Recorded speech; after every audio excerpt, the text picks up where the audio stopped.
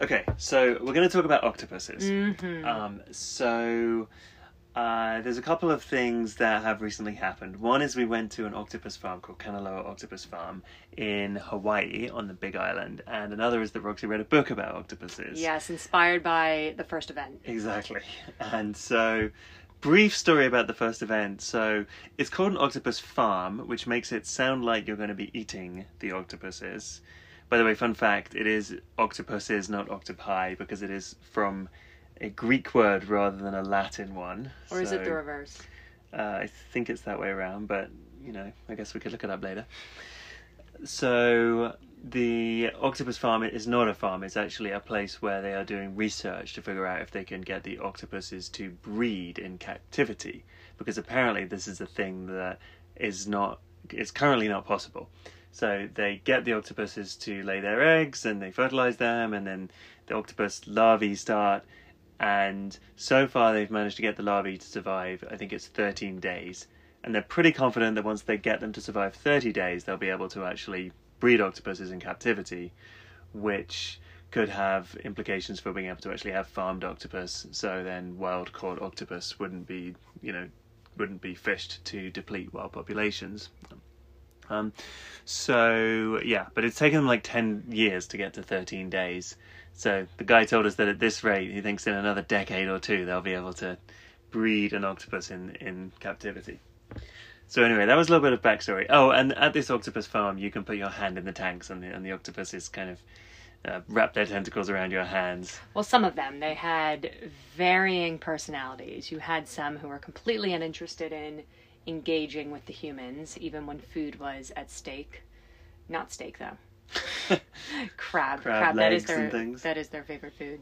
And others were, loved being the life of the party. One in particular, do you remember that one's name? No, but some of them were very shy. Some of them were sort of like seemed to enjoy touching the humans. Mm-hmm. And then there was one that was, I would say, almost aggressive.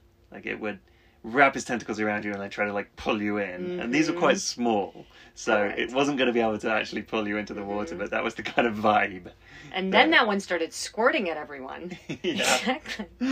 So we're trying to peel these arms off you, these suckers off you as he's squirting everywhere. Yeah, and you peel it off with one hand and then it like immediately suckers onto the hand you're trying to pull off. Anyway, so that was a little bit of backstory. And then then you've been learning more about I have, creature. yes. So the visit to the octopus farm caused me to search for a book about octopuses, and the one that came up, it's called Other Minds, The Octopus, the Sea, and the Deep Origins of Consciousness by Peter Godfrey Smith. Now this book actually came from, as you know, whenever I'm looking for a non-depressing book, I try to find a non-fiction book from the Royal Society Prizes for Science books, because those tend to be a lot less depressing than books around, the current state of the environment, for example. Correct. So what was something you learned about the octopus? Well, it's interesting. The author starts out the book saying that he is a philosopher. And I'd give the book 3.5 stars, I'd say. 3.5, 4 stars. Absolutely some interesting facts, but definitely not one of those drop everything and read it now situations. And he opens up... But good news, dear listener, because we're going to summarize for you now, so you don't have to read it. Exactly. Or at least give you the most interesting tidbits and the recommended YouTube searches to do after this. He claims to be a philosopher, and he starts out with this really interesting concept of the organisms that have very developed nervous systems and cognitive systems based both on their behavior and then also the structures that we see within their bodies. You have humans at one side of the evolutionary tree and cephalopods, octopuses in particular, but cephalopods in general, which includes octopuses, squids, and cuttlefish. For those of you who have not heard of cuttlefish or have spent much time on YouTube looking at cuttlefish, I highly recommend you do that because they are absolutely fascinating, but we'll get to them shortly. So octopuses or cephalopods in humans are incredibly apart on the evolutionary tree. So if we're trying to think about if we were to encounter an alien, with intelligence, their intelligence would evolve in a completely different way from our intelligence, from our nervous system. And so the octopus is the closest thing to alien intelligence that we can encounter on this planet. Pretty cool concept. Yeah, and I guess just to throw in there some facts that I'm going to try to remember, but when do we share a last common ancestor with the octopus? I'm guessing it's kind of Cambrian explosion, probably nearly 1 billion years ago, something like that, like high hundreds millions of years ago. Does that sound about right? Certainly less than 1 billion. Certainly in the large numbers of millions. Let's really narrow it down. I think it's like greater than 500 million years ago. Which, when you think about like a chimpanzee or something, we share a common ancestor with them just 5 million years ago or something like that. So that's actually pretty recent, and so a lot of the structures around intelligence that we have that we share with chimps are analogous. Not just analogous, they're homologous. They're actually chimps, the same structures. Birds, also very intelligent, as there's a lot of research coming out on. So yeah, birds are pretty similar to us, frankly. Very different from the octopus. The last shared common ancestor with the octopus was a flat worm. Flat worm in the ocean that explored, really. They don't really know very much about it. Right. So anyway, they're very different because we split up a very long time ago. The way their intelligence has been designed by evolution is just very different. Exactly, and their nervous system in general. But maybe backing up. So what the author does towards the beginning is explore the beginnings of the nervous system. So you think about single-celled organisms communicating with one another in water, and they began communicating with one another via chemical signaling.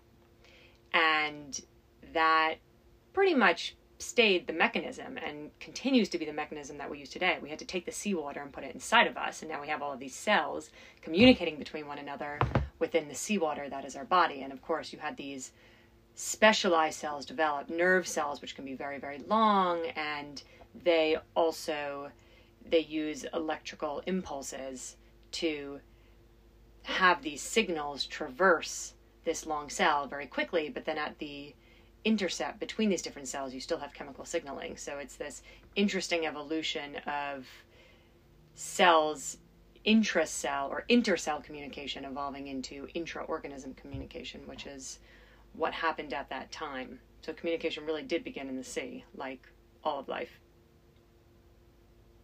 Okay. So what was something interesting you learned in the book then? About... Not that wasn't interesting, but it's kind of borderline interesting. What is something interesting that I learned in the book? So, more broadly understanding how the human brain works. So we have this nervous system, and more organisms without intelligence in the way we think of it have nervous systems. That's an uncommon feature. But the brain became this centralized space, and how did consciousness arise from this centralized cluster of nerve cells? And frankly, what is consciousness? I mean, how do you define consciousness? Well, I mean, that could be the subject of a whole long discussion, but I think consciousness, we're having a subjective experience of consciousness, and because I'm a human having that experience and I know what that feels like, I can assume that other humans have a similar experience. Just like when I see the color red, I can assume, but I can never know for sure that I'm seeing something that looks similar. But then when you extend that to other animals, it's really frankly kind of guesswork what that subjective experience is like. And you kind of people try and do all these clever experiments to try to say, oh, birds are conscious, for example. And so they had an experiment with crows where they gave the crow a problem, and then they made them wait a little bit, and then they gave them the opportunity to solve it. And so they said, well, the crow is holding it in their memory, and then when it comes to solving the problem, they are recalling that time when they were given this problem to solve, and now they get to solve it. And so therefore birds must be conscious. And clearly clearly that sounds reasonable, but also the flaw in it is maybe the bird has just some memory storage structure in its brain where that useful information is going, and then it's coming back out at the right time. I mean, insects respond to stimuli, and most people don't think insects are conscious. Correct. But they might be. Who knows? So, it's very difficult to observe an organism. You look at a chimp where you paint a red dot on the middle of on its face, and you show it a mirror, and it takes its finger and points to its own face, knowing that that's a mirror. Therefore, you could say, well, therefore, knowing that is itself. So does that mean it's having a conscious experience? Who knows, right? So a theory of consciousness that you could have proposed as well, thinking back to Culadasa, The Mind Illuminated, and this actually did come up in this book, so the global workspace theory of human consciousness, at least, which is a subset of subjective reality. See, this becomes the question that the author explores. I, the author, I'm not going to use the word consciousness to refer to octopuses, for example, because that's such a loaded term. So I will talk about what is their subjective reality, or what hints might we have about their subjective reality based on the nature of their nervous system. But going back to human consciousness for a moment, the global workspace theory is a theory that consciousness, which again is a subset of the types of subjective reality that you can have, is when activities that are occurring either outside of the world, but also activities generated by your person, are being passed and recorded to this global workspace. So this global workspace is aware of sensory inputs coming in. It's also aware of actions that are being taken, and that global workspace is your consciousness. Now, that doesn't mean that it is exclusive or exhaustive, right? So we are breathing, that is an action that our body is taking, but that action is not being recorded up in our global workspace. And so that is not an action that is part of our consciousness, is part of our subconscious. But then the existence of this global workspace mechanism would be a definition of consciousness that at least has been in the consciousness body of thought, at least per the author of this book. Well, maybe just to challenge that a second though. So if I'm an insect, then maybe I'm going to eat something, eat a piece of plant leaf, and then the fact that I've eaten that piece of plant leaf is uploaded into some storage in my brain, or my neural structures, I should say, to make me stop eating plant leaves when I'm full. So I've taken an input, I've done something, and then it's all been uploaded to my global workspace. Does that make me conscious? It hasn't necessarily been. So to give an example here, a lot of animals, birds included, they have different parts of their brains have different specialties. Birds will approach food or a problem in a particular direction because their eyes are tied to different parts of their brains, which have different specialties. Okay. What's this got to do with an octopus? So an octopus, there's very little evidence that the octopus has this global workspace. So the one thing about the book is you'll notice that the octopus and the origins of concepts, it's an element. So most of the book is not about the octopus, but some of it certainly is. So the octopus, while the octopus has a brain, it also has, so of course, a lot of neurons in its suckers and in its arms. And not only does it have rich sensing, sensory neurons in its arms, but also independent control neurons in its arms as well. So when the brain, so thinking about what is it like to be an octopus, it's kind of like your brain might say, oh, I'm going to go explore over there, but it's like having a small group of workers. The arm's got some autonomy, you're saying. Yeah, the arm's got some autonomy. Basically like tasting and feeling and touching and it's making around, its own decisions. Exactly, and the arm is deciding how to move around in a way that the brain isn't completely controlling. Now, we don't exactly know what that feels like. It obviously feels, it's quite different because unlike our digestive system, which we can't quite see or experience all the time, the octopus can see its arm kind of doing its own thing, exploring this cave. The other thing that the that's octopus... interesting, because just thinking about that for a second.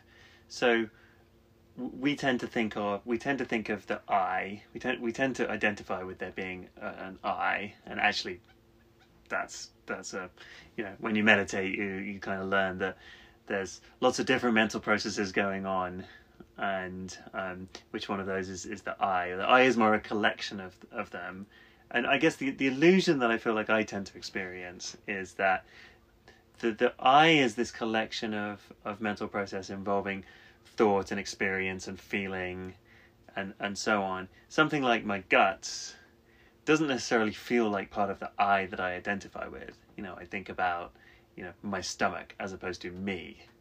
And so if I have a stomach ache, I don't say I'm aching.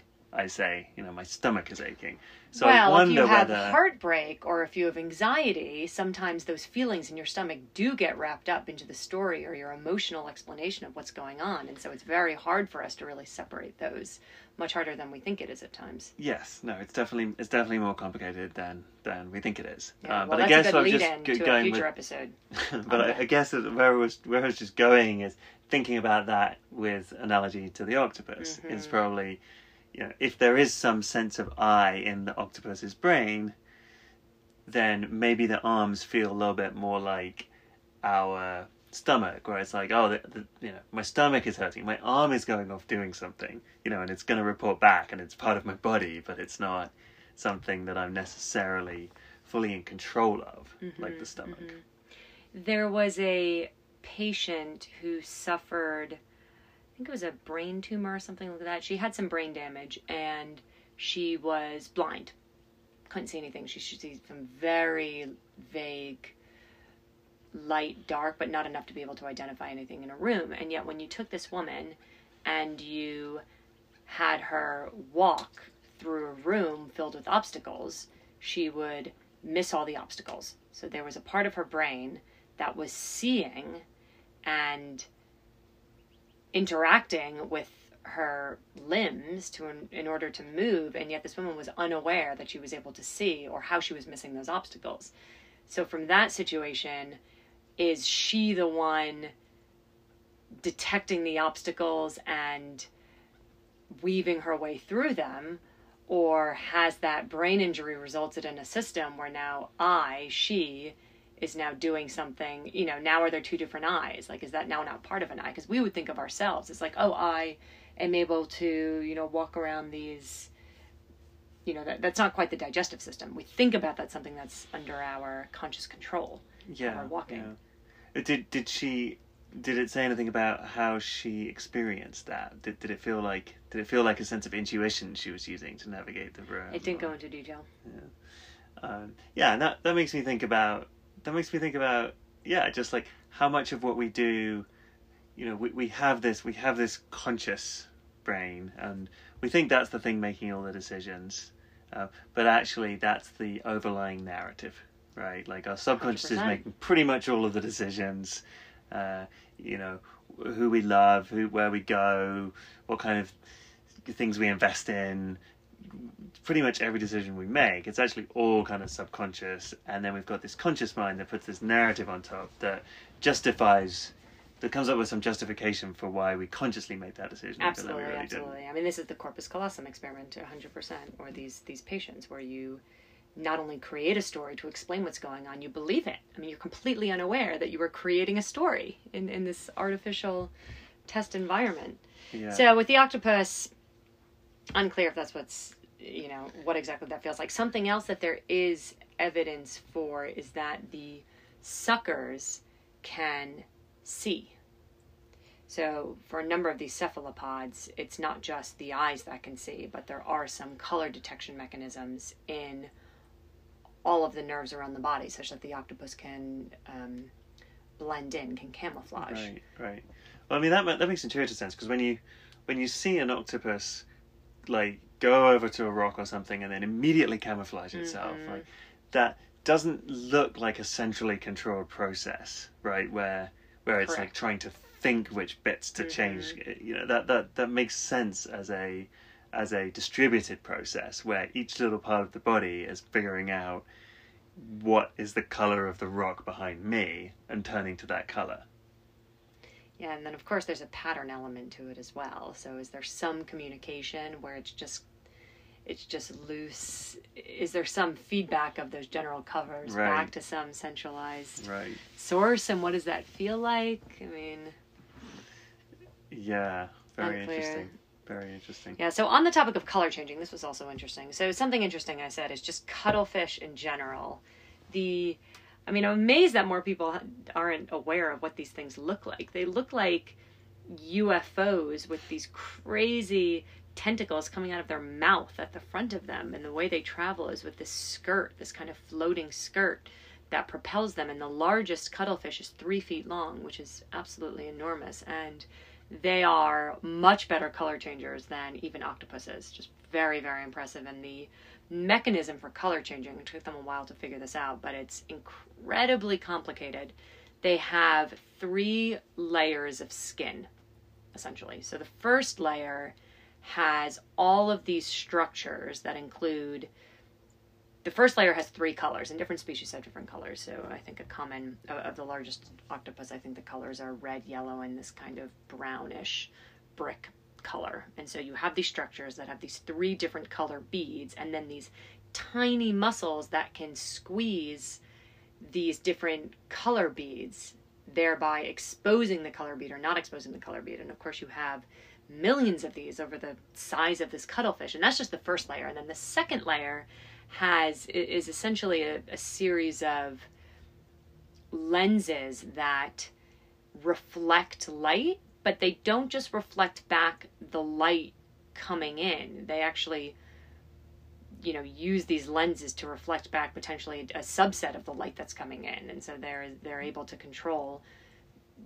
what light they're reflecting. And then the third layer of skin beneath that is just a straight reflection backwards. So typically that's reflecting back white or some, somewhere in the scale from nothing to white light. And so the combination of these 3 layers of skin work together with this fine muscle tune to have, rapidly changing color patterns, and often covering the colors of the rainbow, or quite a few of them. And the interesting thing about cuttlefish is they are not social creatures. So we've evolved this incredibly complicated method of, we have these complex brains to support our complicated social systems. And the same thing goes for chimps and baboons and just different primates as well. We have these complicated social systems that we have to keep track of, and we communicate in various ways, humans with speech, and with written speech being a very complicated form of that. But you have these solitary cephalopods who have these incredibly robust data mechanisms, just rich information mechanisms. And cuttlefish aren't, yes, they can camouflage, but a lot of the patterning that goes on is not for camouflage. It's these changing color patterns that seem to, that are not random, right? That do not appear to be random, and appear to contain large amounts of information within them, but we don't know why. Like, why did they evolve that complicated system? Something far beyond what was needed for camouflage. That's interesting. Who knows? Who knows? Maybe that's more evidence that it's a simulation. Absolutely. Definitely a simulation. Octopuses have been documented doing some pretty interesting things. In captivity, yes. There seem to be indications that octopuses know when they're in captivity. And it's quite interesting. The author talks about a number of studies where the octopuses aren't demonstrating the kind of intelligence consistently that you would imagine, but when you read the details of the study, it appears that the octopuses just don't really want to participate in the experiment, particularly when they're being fed squid, for example, which they don't really like eating. They like crab. So there's all these examples of octopuses squirting people, squirting particular people. They recognize people. There's a certain lab technician they really don't like. They'll squirt that person whenever they show up. And, he actually the author found two instances of octopuses. Now, there's tons of examples that we hear about octopuses who escape from their cage, sneak out of their tank, their aquarium at night, go into another aquarium to get food, and then sneak back without being detected, right? So finding different mechanisms for getting food. An interesting story is in 2 different aquariums, there was a particular octopus that would shoot its water at a light, shorting out the electrical system. And these 2 octopuses did this repeatedly, ultimately being too expensive for the... They had to keep replacing the lights. Well, no, they ultimately freed the octopuses because it was so expensive to keep replacing the lights at this place. So they could have just like moved them further away from the switch. Yeah, well, I mean, I don't know. Well, I think they were shooting lights in the area. Whatever it was resulted in the freedom of the octopuses. So that was definitely, might have been some impressive intelligence. Yeah, impressive. One last interesting thing about octopuses and cephalopods in general. The human brain, so complex brains are used to learn often, right? And so there is an assumption that those organisms will be around for a long time to make use of that learning. So they gather input from the environment, and then they maintain that input and then alter their behavior in the future. And here we have octopuses, and certainly octopuses, and likely some squids and cephalopods with fairly complicated brain systems, and they only live for 1 to 2 years. So why did this complicated nervous system evolve when there isn't opportunity really for learning? What can they learn in 1 to 2 years in so few cycles, and only in one birthing cycle? Yeah. Well, I mean, if you're hunting crabs, multiple times a day for a year, and that's what you do, you can imagine learning things about that in that time frame. Absolutely, but a lot of animals hunt things for a lot more than a year, and they have a lot less complicated nervous systems to do that. It's a lot more instinct based. Yeah. Interesting thing though about so as I mentioned, female octopuses give birth once and then they die.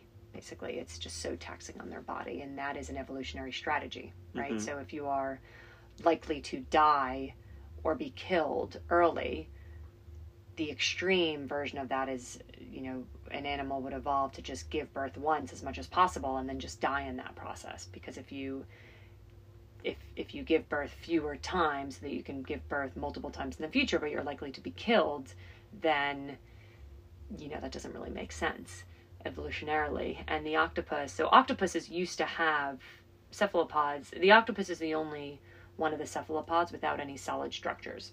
And so the octopus lost all of its solid structures, which enables it to be like water, essentially squeeze into a hole the size of its eye, but also makes it vulnerable to predators. Exactly. And so you had this competing pressure, and then also the lack of shell has enabled it to develop a lot of nerves, to have a lot of fine control of its suckers. For example, if you have a big carapace, you can't move around quite as much.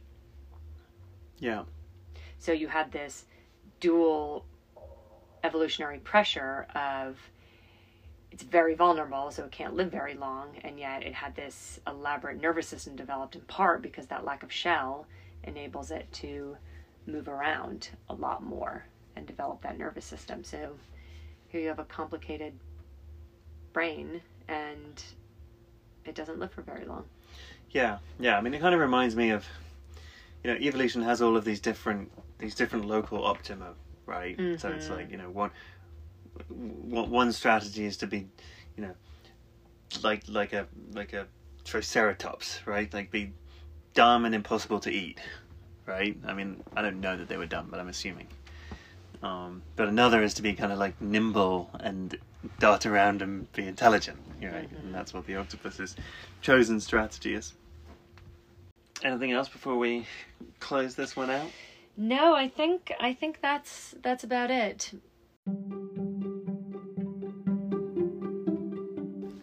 So there you have it, some musings about the octopus. Thank you for listening.